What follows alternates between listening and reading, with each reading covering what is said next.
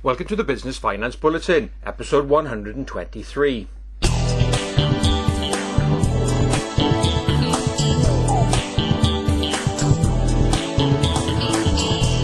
Welcome again to the latest Business Finance Bulletin with me, Rob Warlow from Business Loan Services, the commercial finance experts.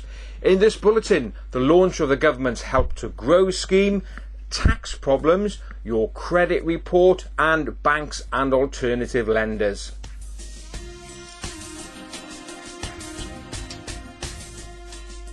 Let's start this bulletin by taking a look at the final launch of the government's Help to Grow scheme. Now, the government is really keen to support innovative and high growth companies, but of course one of the problems they have is access to finance, hence the introduction of the Help to Grow scheme. Now, the Prime Minister launched the scheme formally in February 2015 with an initial pot of £100 million, but that was subsequently topped up to £200 million. And so finally, the scheme is now launched with the announcement that Lloyds Bank has got hold of £30 million to on-lend to its customers. So how does it work? Well, as I said, it's going to be targeted at innovative and high growth firms. So these ones may be in manufacturing, creative or technology sectors. It's also aimed at businesses who want to export as well. So Lloyds Bank said they will be providing loans up to a maximum of £2 million on standard terms, but they'll be able to have access to this special pot of money. So finally, it's good to see this scheme up and running. So if you're a customer of Lloyds Bank, or if you want to explore, just go along to Lloyds Bank and to see if you're eligible for access to this pot of money. And keep an eye on this bulletin for future episodes when I'm sure there'll be news on more tranches of money being launched to other banks under the Help to Grow scheme.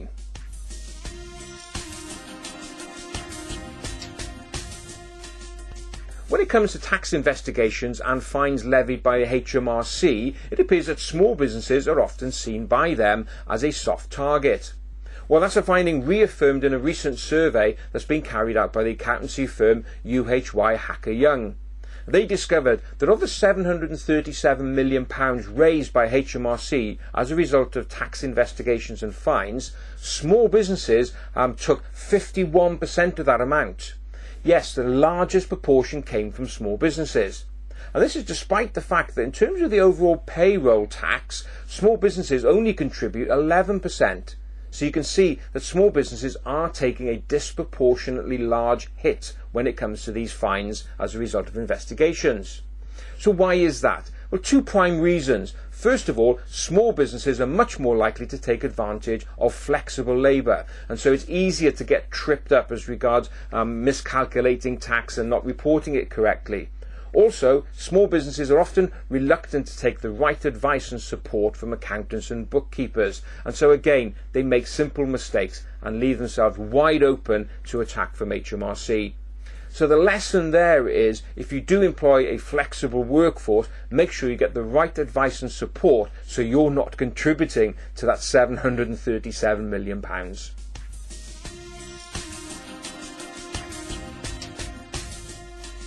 I've covered in previous bulletins the importance of knowing what is on your credit report. Now, banks and all other lenders hold great sway by what is listed on your credit report. Even if you're borrowing as a limited company, you may think, well, what's that got to do with me as an individual? It's my company borrowing. No, all lenders will do searches on directors and they like to see clean credit reports. But many business owners don't know what's registered against them. Now, this has recently come out in a survey carried out by the consumer magazine Which, and they found out that of a survey they carried out, 53% of people said they've never checked their credit report. So if you're going for finance, please do obtain a copy of your credit report to make sure that there are no mistakes on there, because mistakes can happen, and if you don't know about these, they can trip you up and end up with you having a no from your bank. This came up this week with one particular lender who was clever enough to say, I've got an issue on my credit report, guys, but here's the reason why. And it was down to mobile phone or telephone defaults coming out of a contract early. They are the worst. and you may think they're only for a couple of pounds, but they can have a detrimental impact on your credit report. In this particular case, because it's been flagged up, we've been able to tell the lender well in advance. So please do get a hold of your credit report. All you have to do is go along to a credit card provider, Experian, Equifax or Call Credit, and go and ask for a statutory credit report. It only costs £2. Could save you a lot of heartache later on down the line.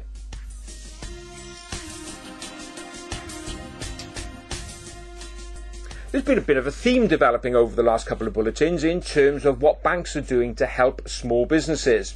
We've seen a call from the government for banks to put a referral scheme in place, whereby if the bank has said no to a business owner, instead of them leaving the bank premises empty-handed, at least they are offered a solution or a signpost to an alternative.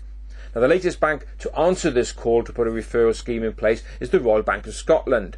Now, they've already got partnerships with two peer-to-peer lenders called Assets Capital and Funding Circle, but via now their new platform called Capital Connections, businesses, and it's been piloted in Scotland, the South West and Wales, will now be able to access this platform to get 3 new partners being added.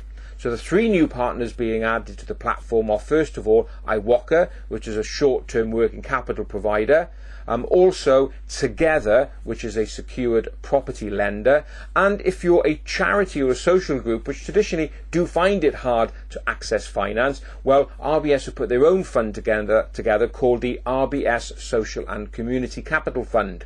So now we've got 5 alternatives. So if you're an RBS customer and your bank has said no and you're currently in Scotland, South West and Wales, you'll now be directed to the Capital Connections site. So really good development there by RBS. Now I'm sure over the coming weeks and months other banks will start coming out with more formal schemes in which to refer their clients on if the bank can't help. So of course continue watching this bulletin, but of course if you do get a no from your bank, don't forget you can also have a chat with us. Just drop us an email, info@businessloanservices.co.uk. But a great example there of a bank listening to their customers when they're asking for help. So well done, RBS.